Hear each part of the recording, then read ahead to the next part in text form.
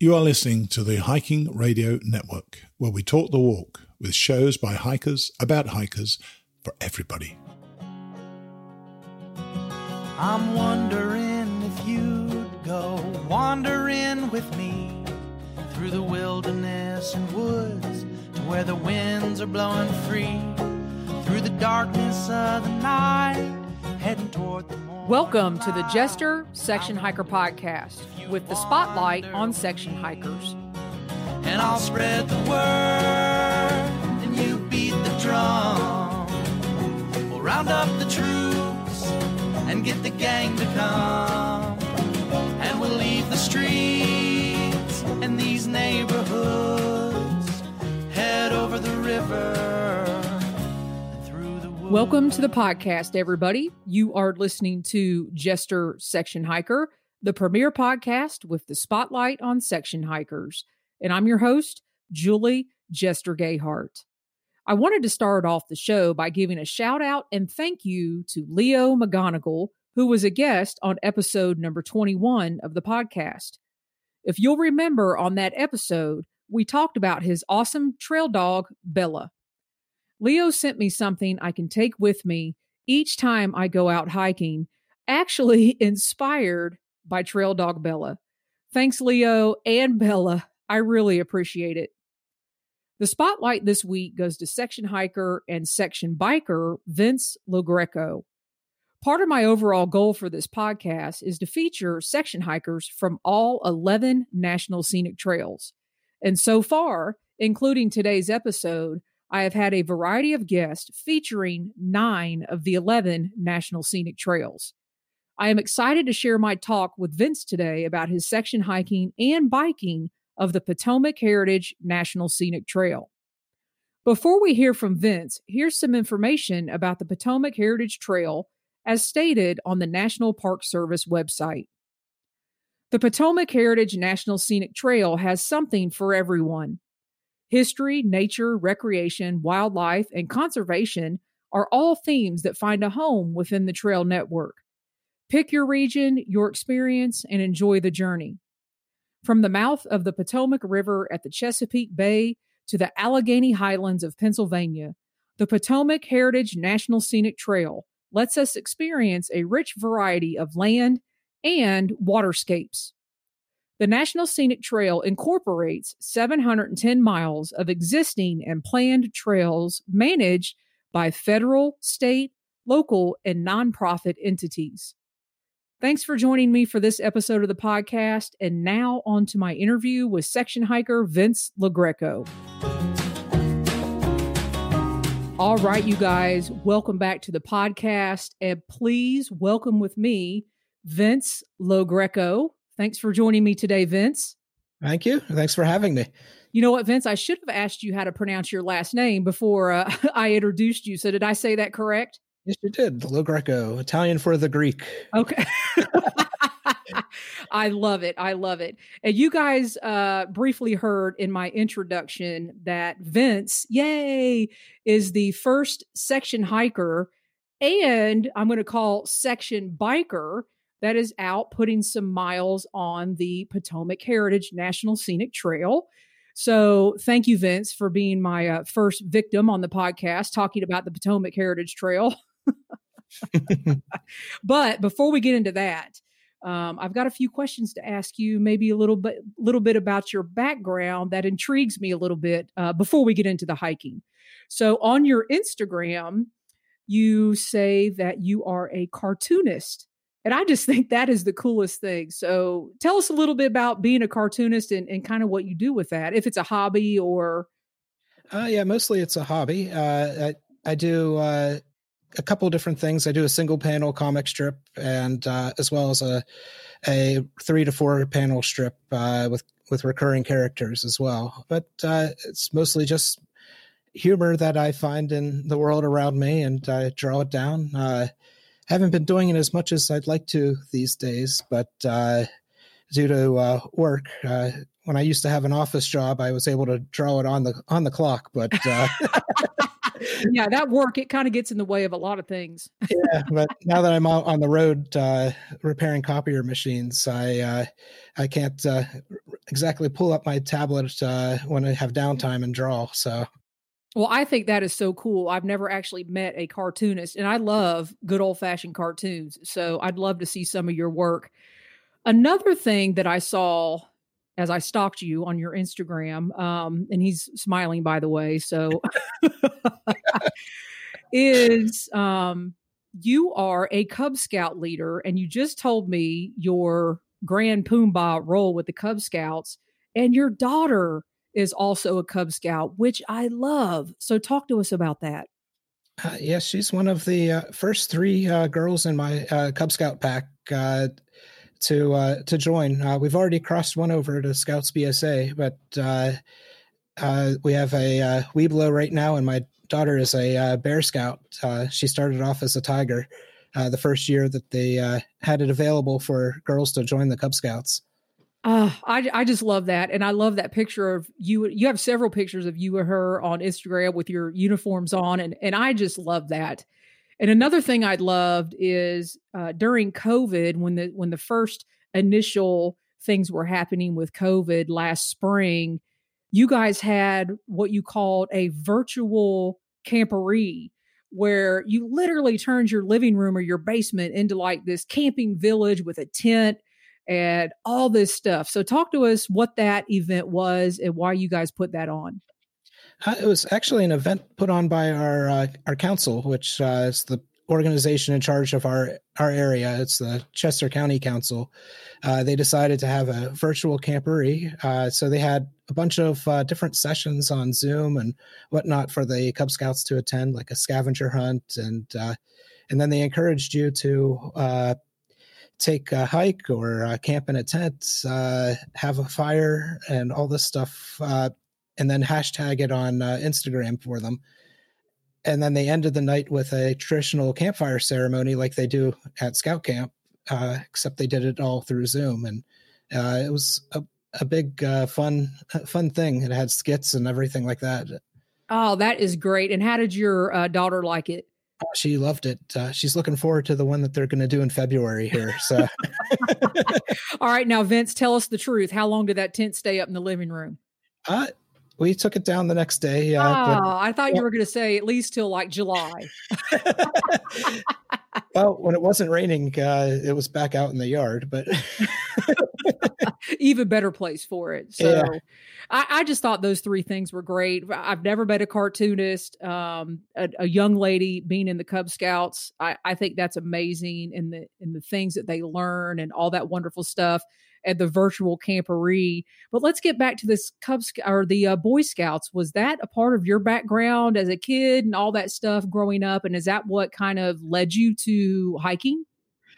Yes, we didn't do much hiking in the Scouts, but we did do a lot of camping, and we did kayaking, river rafting, things like that. In fact, we did some of it along some of the Potomac Heritage Trail. We kayaked the Youghiogheny River, which flows alongside the trail for a good bit in Ohiopyle. And we used to do a river cleanup there every year as one of our service projects. And then the river rafting company would let us go do a kayaking trip later in the year for free as a thank you. But we would camp at their campground and things like that. But I'm actually an Eagle Scout out of Troop 1305 in Cannonsburg,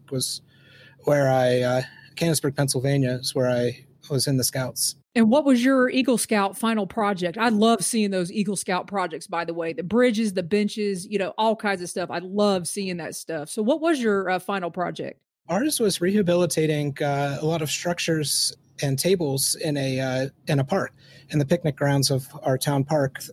A lot of the tables were covered with graffiti and had staples and chewing gum and things like that all over them.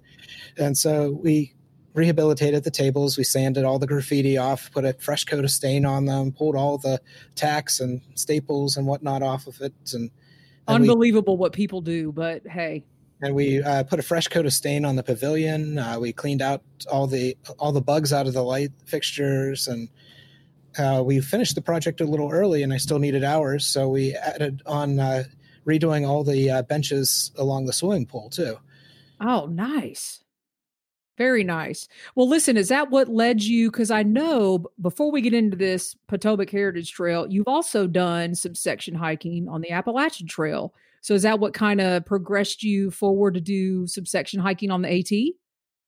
Pretty much, yeah. It kind of put ingrained in me a love of camping, as well as that's what all our family vacations always were growing up too. And it was the love of camping that led me to wander off into the woods when I was in college. And plus, the orientation program at my college was a backpacking trip into the Monongahela National Forest. And so we would... Well, I'm glad you can pronounce that, because I don't think I've ever been able to. So I've seen that sign and I'm like, okay, whatever. I can't say it. All right. So say that again, Vince. So we all know now.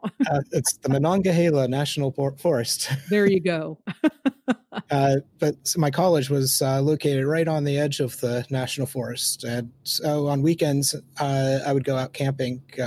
When it wasn't snowing, I would go out into the woods and camp out there, just find random spots in the forest to camp.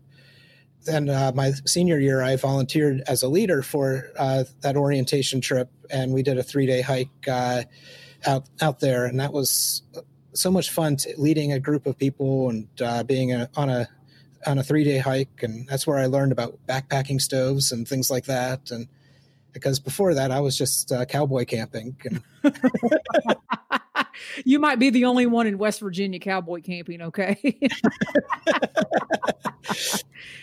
But an interest in the Appalachian Trail kind of just started inching into me, especially after one of my bike trips on the C&O Canal. I saw those white blazes and on that stretch between Harper's Ferry and Brunswick.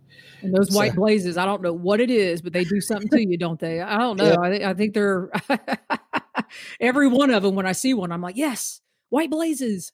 I spent that whole winter researching the Appalachian Trail and wishing that I didn't have a job so I could go and do it. So listen, what sections have you done on the AT? Some in Maryland, some in Pennsylvania?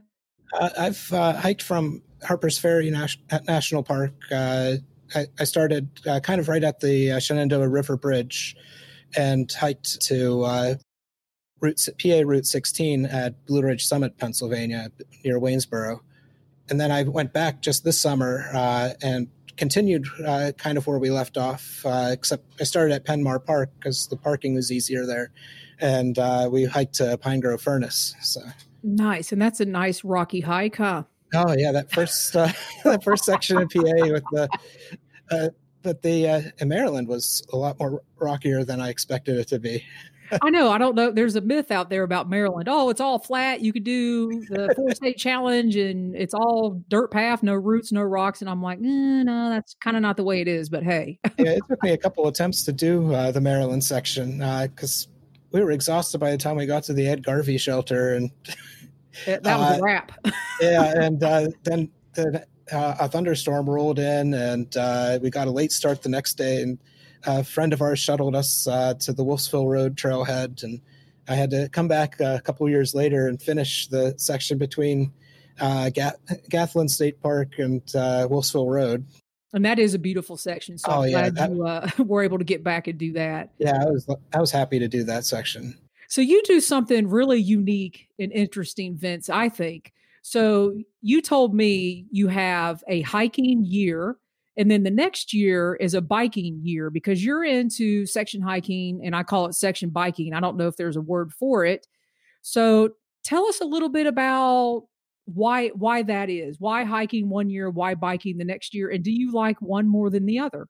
I like them about equal because basically the bike gets me a little further than hiking would, but then I like the slow pace of the hiking. So that's why I kind of divide up the time between them. I do 2 years of hiking and then I do a year of biking because the bike trips have to be a week long because of the longer distance and because I try to do the entire trail at a time for the C&O Canal and Great Allegheny Passage between Pittsburgh and DC.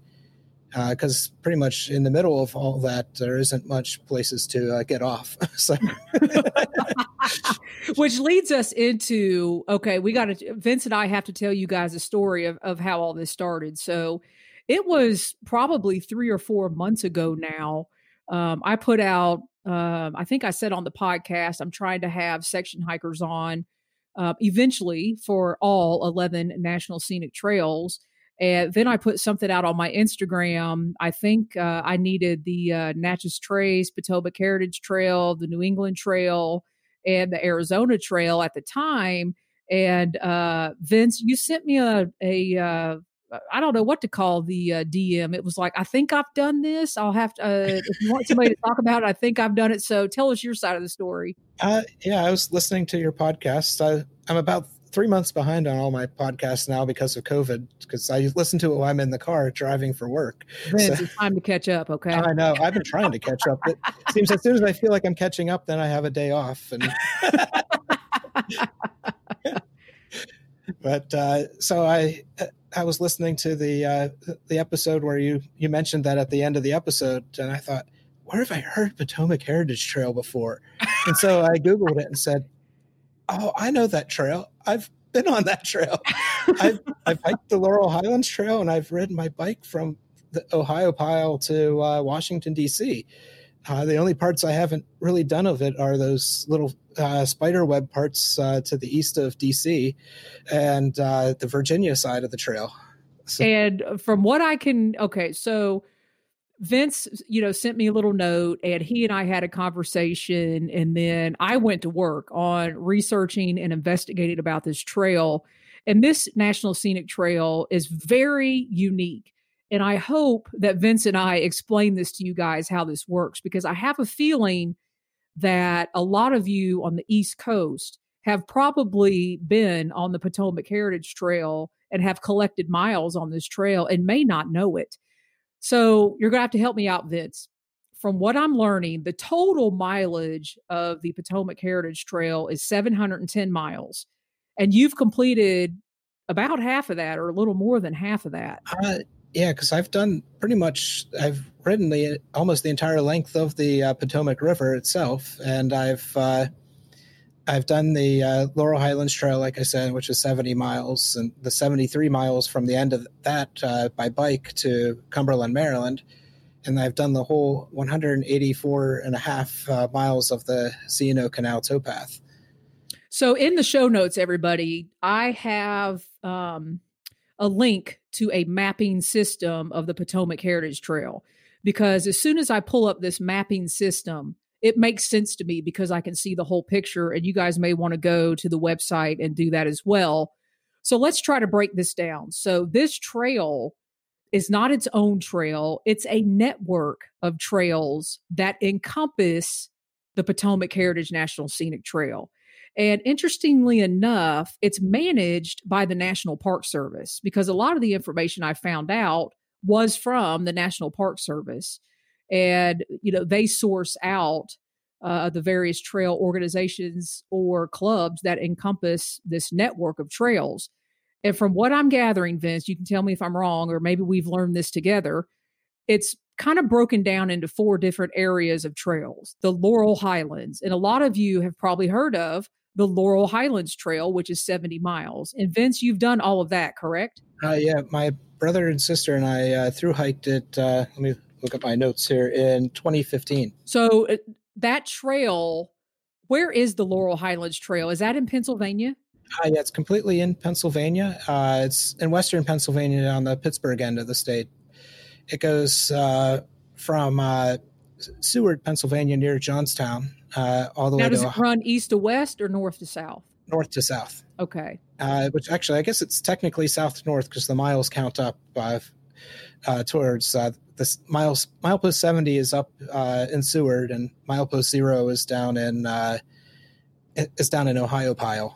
Okay, so that makes sense. So south to north, so 0 to 70. So give us some of the highlights of the Laurel Highlands Trail. Well, it's a pretty neat trail. If you've ever driven on the Pennsylvania Turnpike, you actually go underneath of a bridge where it crosses over, and it'll actually say Laurel Highlands Hiking Trail. up on the side of the bridge. That's how I first learned of that trail. Vince, you got a pattern here. That is hilarious. Who knows? I've probably been by it and have no idea. Probably, because for years it just had like a chain link fenced little bridge going across it with no sign at all, and they replaced it like a few years before I did the hike. So that must have been a hiking year, right? Because that was all on foot. And then it breaks down in this what they call the Great Allegheny Passage. And within the Passage network of trails, all right, everybody, if you have the map up, you'll know what I'm talking about at this point. So there's the Great Allegheny Passage, which is a rail trail, the Eastern Continental Divide Loop, which I'm assuming is a biking trail, and then the C&O Towpath, which everybody knows as the C&O or the Chesapeake and Ohio Canal Towpath. And then there's something within this called the Civil War Defenses of Washington Trail. And I'm like, where did that come from? So of this Great Allegheny Passage of what they're calling, talk to us about, because I know have you done all of the C&O Towpath? Yes, I've ridden all of the C&O Towpath. One of these years I'd like to ride the whole thing all in one go. Something always happens where I can't get the whole C&O done in one trip. But one year it was a broken spoke on my rear wheel. Oh no! Another year it was the first 3 days of the trip was all rain, and it slowed down our pace from our usual 8 to 10 miles per hour to almost a walking speed. So, oh wow! On the bike, right? A full packed bike. Yeah, and a couple of times my bike slid in the mud and almost went in the canal. So, oh, no. I don't know why I'm laughing, but Vince, you're laughing too. So, yeah, it's always, you can always laugh at it after the fact. Exactly, hindsight's always 20/20.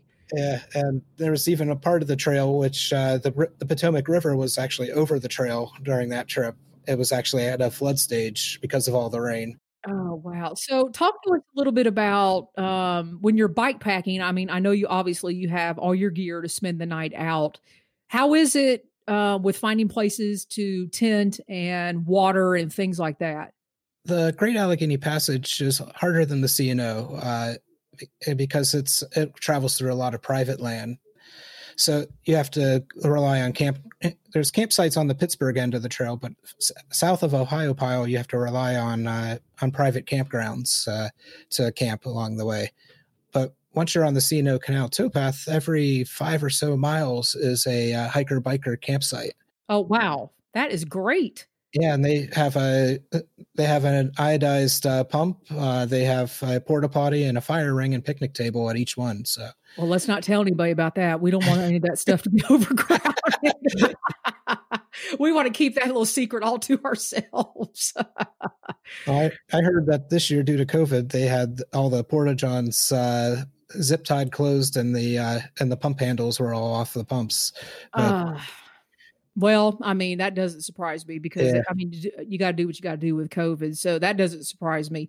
Now, do you know anything about the Civil War Defenses of Washington Trail? No, I learned about it at about the same time as you. Vince, we're doing pretty good here. Yeah. Well, this trail, and as people look at the map, you'll see what we're talking about. We're laughing about it and everything, but it's confusing until you look at the map. So then there's this Southern Maryland bicycling route. Have you been on that portion of the Potomac Heritage Trail? I may have walked on some of it when vacationing in Eastern Maryland, but I've never actually biked on any of it. So it's waiting for you. Oh, yeah. And then I know earlier there's the Northern Virginia portion, and you were looking forward to getting out on that. Yeah, I'm going to try to do a part of that from probably about the Chain Bridge into D.C. Because I always park my car at Great Falls if I'm going to be starting or ending in the D.C. end.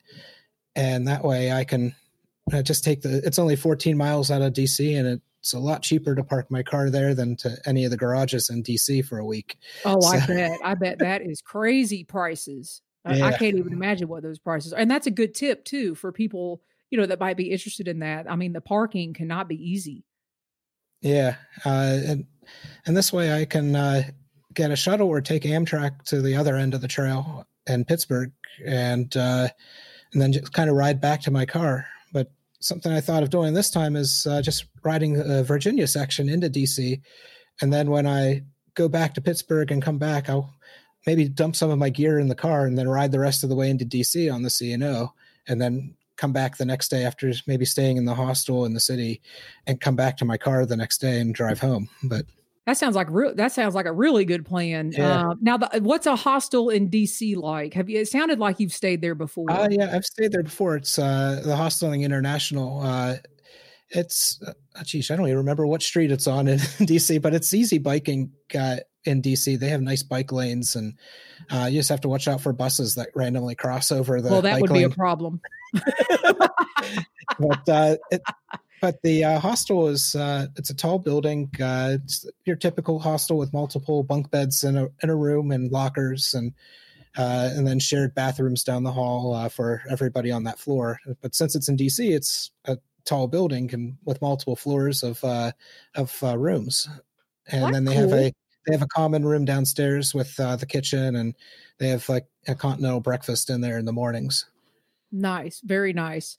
So, okay, the last part, Ed, I think you called it a spider web or a spider network of trails. The DC area network of trails. There are, to me, it just looks like several routes that go through the DC area. Any interest in completing all of those? I'm not sure if I will try to complete them, but they're there. So, and maybe once I have this goal of finally getting the whole C&O done in one go, that could be a future endeavor to try to catch the rest of the Potomac Heritage Trails. So, and now that we've totally confused everybody, let's recap on this. So basically, the Potomac Heritage Trail is a network of trails that encompasses the Laurel Highlands area, the Great Allegheny Passage, Maryland, the Southern Maryland Bicycle Route, Northern Virginia, and then there's a DC network of trails. So basically, it's Pennsylvania, Maryland, Virginia, and DC. Those are all four of the areas that the trail goes through. Am I missing anything? I think you got it there. All right, perfect. Vince is shaking his head convincingly. Yes, you got it. So walk us through, just so we kind of get an idea, maybe what years you hit particular areas. I know you sent me, I'll call it a hiking resume, so to speak. Like in 2003, you did some of the Great Allegheny Passage. You did 73 miles by bike. So kind of walk us through exactly what you've done. Well, 2003 was the year I graduated college, so I wanted to do something that summer, and I'd been eyeballing the Great Allegheny Passage for a while because of the camping along the Youghiogheny and river rafting. I knew about the trail from that, and so I looked into it, found out that it was supposed to go all the way from Pittsburgh to Cumberland. At that time, it wasn't technically finished, so I had to do like a bypass over Mount Savage at that time, and coasted down Route 40 into Cumberland, which my brakes were smoking by the time I got to I imagine. But I was able to roll right out of my apartment because I lived in the Pittsburgh area at that time, and hit the trail and then go all the way to Cumberland. Because other than that one section there at the end, the trail was mostly done and had been established for a while. And then I did the opposite direction in 2006. I did Cumberland to Pittsburgh. I went all the way into downtown Pittsburgh and had to do road detours on the Pittsburgh side because it wasn't done on the Pittsburgh side yet. And just so everybody knows, this is all on your bike packing this, correct? Yeah. I had fully loaded. At that time, it was like bikes from Toys R Us or Walmart and whatnot. My goodness. Okay. Yeah. Well, that first trip in 2003, my pedal actually fell off in Myersdale. Oh my, Vince! I saw a rattlesnake on the trail, and it started rattling at me because I thought it was just a pile of sticks that I hit with my bike, and suddenly the pile of sticks started rattling. No. I pedaled harder than I ever pedaled before, and the pedal came off. Vince. Yeah, and when you get done explaining what you've done, I feel there's more stories to come. I do want to, before I let you go, I want to talk about your gear hiking versus biking, but let's get back. I think 2009 you wrote on here, it's the Oops ride. What did that mean? Well, I had intended to ride from Pittsburgh all the way to DC that year. In fact, I stayed at my sister and brother-in-law's place in Washington, DC, and because they lived in Georgetown at that time, and I hired a shuttle that was going to come pick me up and take me to the Pittsburgh end, and I was going to ride all the way back to where my car was in the DC area. I had it parked at a metro station north of the city. Because there wasn't any room in the parking garage for my brother-in-law and sister-in-law's apartment. But I spent like half the morning waiting for the shuttle to arrive, and I eventually called them and said, what's your ETA? When are you coming? And they told me that the shuttle driver was driving down I-68, and a truck carrying rocks in front of him had a boulder suddenly fall out of the back of the truck and smash his hood, hood of his car. And he wasn't coming. Yeah, he was. They didn't have any way of contacting me. So because they didn't bother to ask me my phone number when I set up the reservation. And so I then rode my bike back to the metro station, got up, then took the metro back into the suburbs and drove, then decided, well, I'm going to drive to Meyersdale and I'm going to try to salvage some of this. I'll do a loop from Meyersdale to Hancock and then come back to Meyersdale again. I started riding from Meyersdale. I got maybe 2 or 3 miles in and got a flat tire. Which I was prepared for that. I carry a pump and a patch kit. So I patched up the tire, pumped it back up with air, and continued riding. I went through Big Savage Tunnel, and after crossing the Eastern Continental Divide, and I suddenly heard that pop and hiss again, and did the same thing, fixed the tire, but I used my last patch at that time. And about a few minutes later, I came to the Mason-Dixon line. I actually pulled out my little camera and was recording. And as I was going across the Mason-Dixon line, the second I crossed into Maryland, I heard the pop and hiss again. And at that point, I just set my bike down on the Mason-Dixon line and set up camp there for the night because it was already sunset. And called it a night. Yeah, forget it. And you'd already been through it that day, Vince. And the next morning, surprisingly enough, the sheriff of Cumberland was up there, up on the mountain on an ATV going turkey hunting, and he had an air compressor in his ATV, and I put my spare tube into the bike then, and he filled that up, and I said, okay, I'm going to try to salvage this trip some more. You know what, Vince? Even on the Potomac Heritage Trail, the trail provides. There you go. And I should have stopped in Cumberland, but instead I kept going, and I went to the first hiker biker site onto the C&O, and I was still going to try to get to Hancock and come back. And so I spent the night at the hiker biker site. The next morning I come out to my bike and the tire is flat again. Vince, it's time to get a new bike or a new tire or something. Yeah, I rode it back into Cumberland and took it to a bike shop there, and the guy fixed up the tire and put a new rim strip into it, told me my seat was too low and got that adjusted for me too. And he said, this bike is going to eventually cause you another flat. How far were you going to go? And I said, Hancock. And he says, well, there's no bike shops between here and Hancock, so that might not be a good idea. And he gave me a lift up to Frostburg. I spent the night at the campground there, and then I rode back to Meyersdale where my car was the next day. And I got to tell you, Vince, the trail took care of you. I got to tell you. I mean, that's a story. Yeah, and with the sheriff and plus the bike shop owner giving me a ride. I don't know if I should tell the story of our drive from Cumberland back up to Frostburg or not, but the bike shop owner has a little dog that sits in the middle. Oh, no, I don't. If it's bad, I don't want to hear it. It's not going to be that type of story. If something happens to the dog, don't say it, Vince. Don't do it. This guy likes to speed, and he just suddenly says to his dog, I can't remember the dog's name, but he just says to the dog, all right, be on alert for the police. and the little dog suddenly looks forward and starts looking left and right. Are you serious? And then he gives a yip at one point, and suddenly the bike shop owner downshifts his truck, and we slow down it back to 55. And sure enough, there's a speed trap up ahead. I can't with this story, Vince. I don't. I can't. Your story might top the cake of all stories on the Jester Section Hiker podcast. I can't. Hey, but you know what? Dogs can be trained. That's all. Oh, yeah. But dogs can do a lot.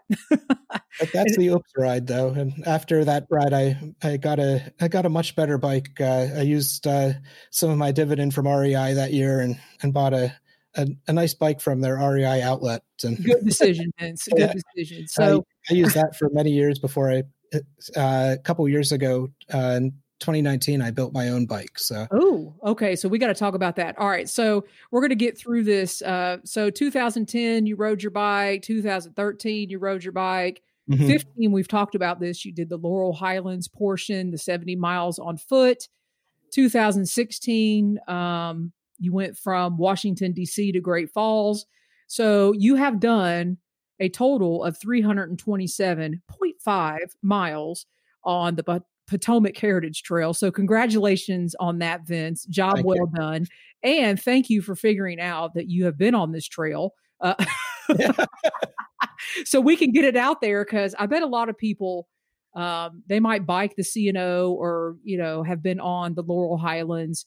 And I know there's two places where if you are hiking the Appalachian Trail, if you've been out on your section hikes, where you have possibly been on the Potomac Heritage Trail, that is in Harper's Ferry. And then where it crosses, is it the Tuscarora? Does it go near the Tuscarora Trail? I think it crosses, so. Yes. Because it's the C&O path crosses the Tuscarora Trail as well. Yeah, I believe so. I've learned that in all my map. All of my memorizing of the Potomac Heritage Trail mapping system. So, and the AT is actually part of that, I guess, if you think about it, because it follows the C&O Canal towpath out of Harper's Ferry before it starts to climb again up to Weaverton Cliffs. Well, there you go. A lot of people have been on it and probably didn't pay much attention. And I know exactly where it turns off there. You kind of cross railroad tracks, I think, and go across a road and up to Weaverton Cliffs. So there you have it. So let's get into this, your hiking gear versus your biking gear. And you said something to me before we started recording, because I was asking you, what's the difference? Do you carry both sets of gear? So go into that a little bit for us. Most of my gear is the same. I use the same sleep system. I have a hammock from Dutchware, and the quilts that go along with that, and the bug net, and the tarp. And then, so are you a hammocker as well when you're hiking? Yes. Right. I used to do tent, but then somehow accidentally stumbled into hammocks and got so much better night's sleep in that than I did on the ground. So that's what I have heard. That's what everybody says. And I'm afraid to go and get in a hammock and have a good night's sleep, because I don't think I'll ever go back to a tent. So, but I am extremely interested. So that's interesting. Okay. Continue on. So I have the same sleep system I use for hiking, same electronics that I bring for phone, except for the bike I have the GPS unit for the bike that tracks the ride. For hiking, I use my watch instead, but then let's see here. I'm sure clothing is probably a little bit different. You got your bike clothes versus your hiking clothes. All my hiking clothes are actually what I use as my camp clothes when I'm biking. So there you go. And do you bring like any, I would imagine with biking, you might bring more stuff. Yes. For my cook kit, I bring more for that, and I bring a little bit more food and more raw ingredients instead of my dehydrated stuff I bring for backpacking. So I actually bring a Whisper Light stove instead of using my alcohol stove or a little not Jetboil, but the little MSR pocket rocket. That's what it's called. Pocket rocket, yeah. So I bring the whole huge Whisper Light with the liquid fuel can and everything for that. And what about like rain gear? Like, is the rain gear the same? I mean, if you're riding on your bike and it's pouring down the rain, I mean, you're probably going to put your rain gear on whether it's summer or not, right? Yeah, I have the same. I have an outdoor research rain jacket with the pit zips and everything, and I wear it hiking or biking. So it's the same rain gear for that. And then my bike has 4 waterproof panniers on it, so Nice. for carrying all my gear. And I'm going to put a picture of your bike in the show notes because that thing is decked out. It looks nice, and you got a nice seat on it. And you built that, right? Yeah, the blue one is the one I built, or the dark blue one is the one I built, because there was a brown one I had there intermittently from REI. Yeah, get rid of that REI thing. Tell us about what made you want to build your own bike? First of all, the REI bike, since it was a clearance model, it was never really the right size for me. So sometimes I would get pain in my shoulders from reaching too far for it, and I was getting some pain in my knees from it. And I realized it's probably because this thing's not the right size. And so I had myself measured and everything and ordered a frame from a bike shop in Missouri that shipped it out to me. And then I took most of the components from that REI bike and moved them over, upgrading some of them, like putting a little bit better gearing on and things like that. And new chains and new cables and stuff. And I imagine in the biking world, just like the hiking world, you can go down a rabbit hole with gear real quick. Oh, yeah. Real quick. And talk to me, because I know a biking seat is vitally important.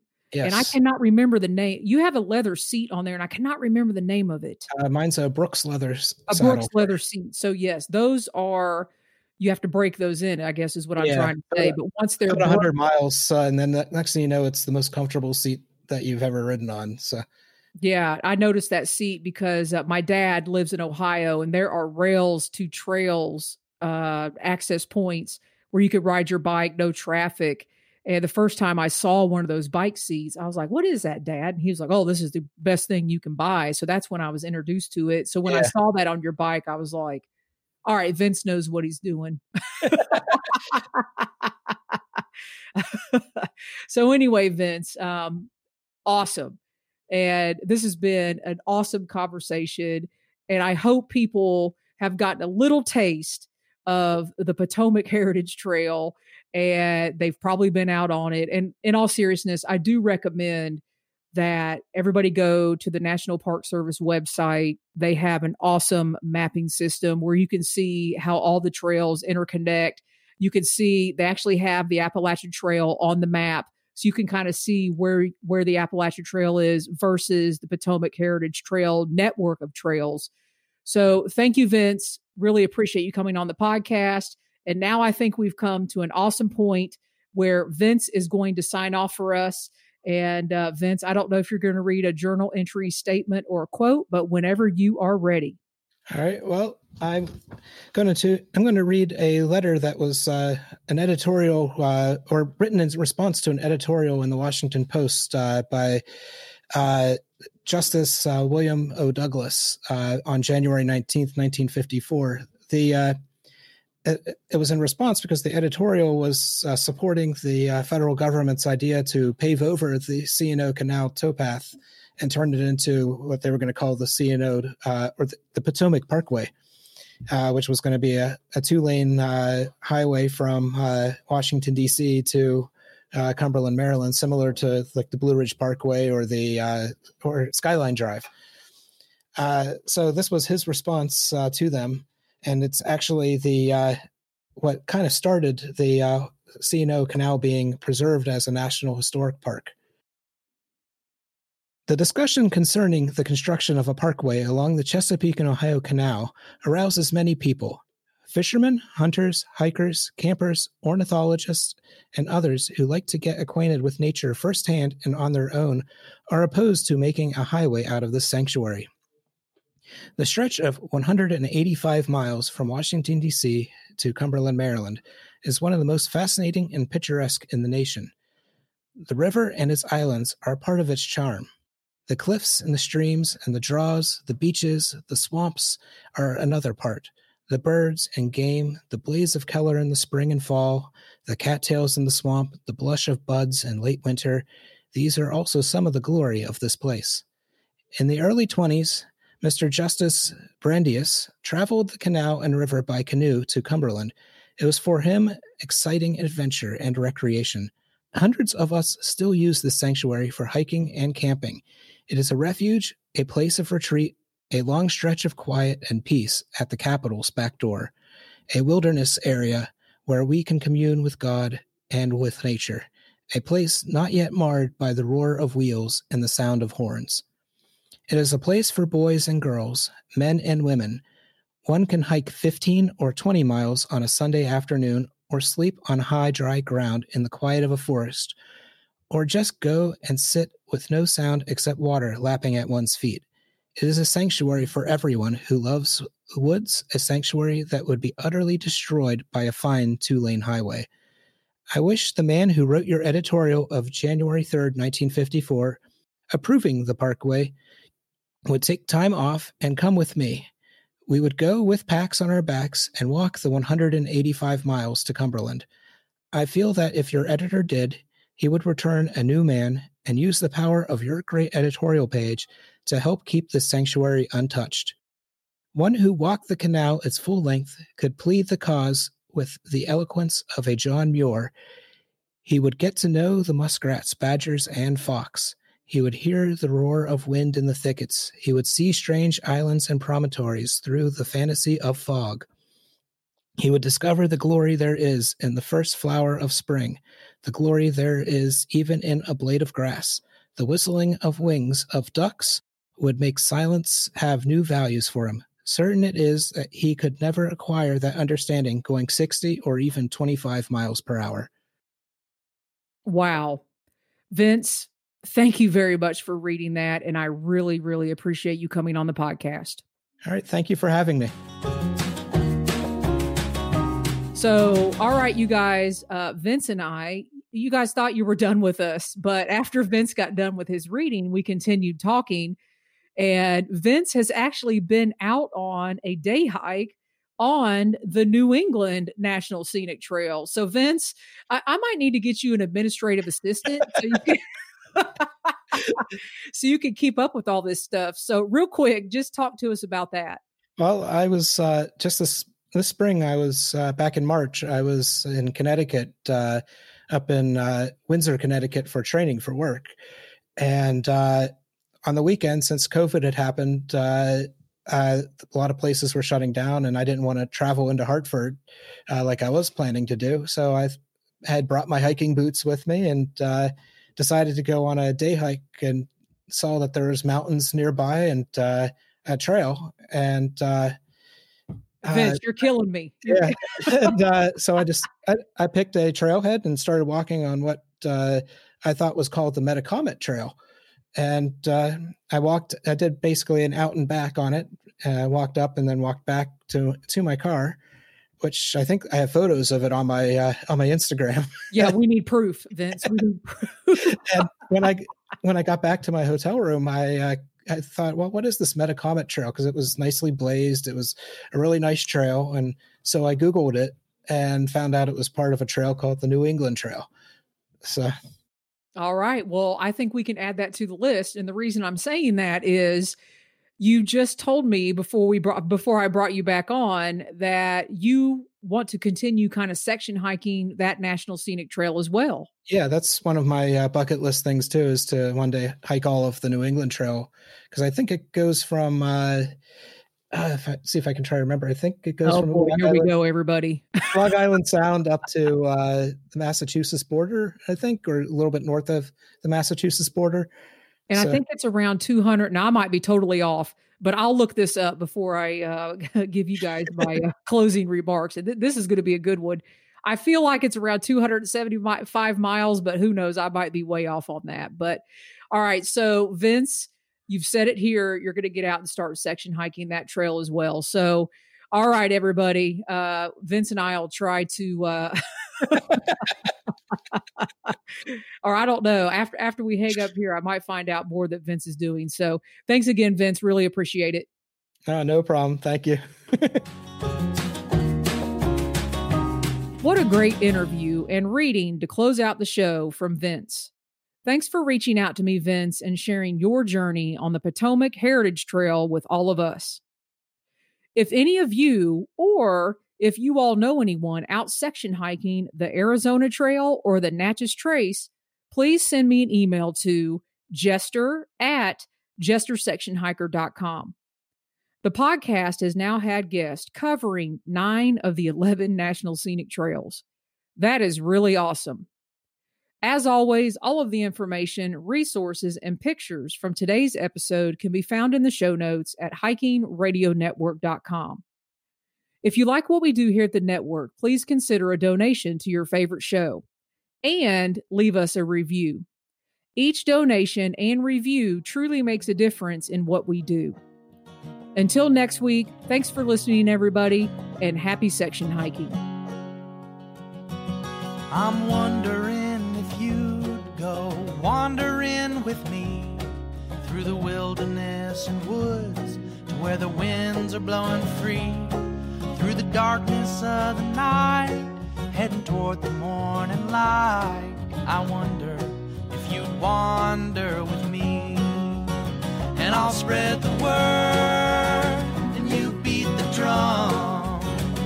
We'll round up the troops and get the gang to come, and we'll leave the streets and these neighborhoods, head over the river and through the woods. You're wondering if I go wandering with you, what kind of trouble we'll get ourselves into. Would it be wrong to tag along with a band of vagabonds? You wonder if I'd wander with you. So I'll spread the word and you beat the drum. We'll round up the troops and get the gang to come, and we'll leave the streets and these neighborhoods, head over the river.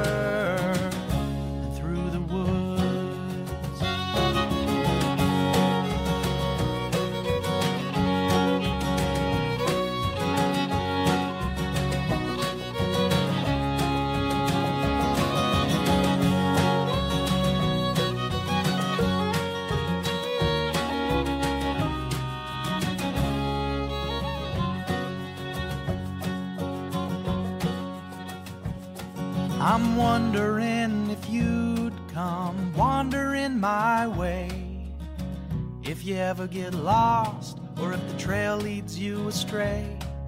The music of the pack can always bring you back. I wonder, can we wander away? And I'll spread the word and you beat the drum. We'll round up the troops and get the gang to come, and we'll leave the streets and these neighborhoods, head over the river and through the woods.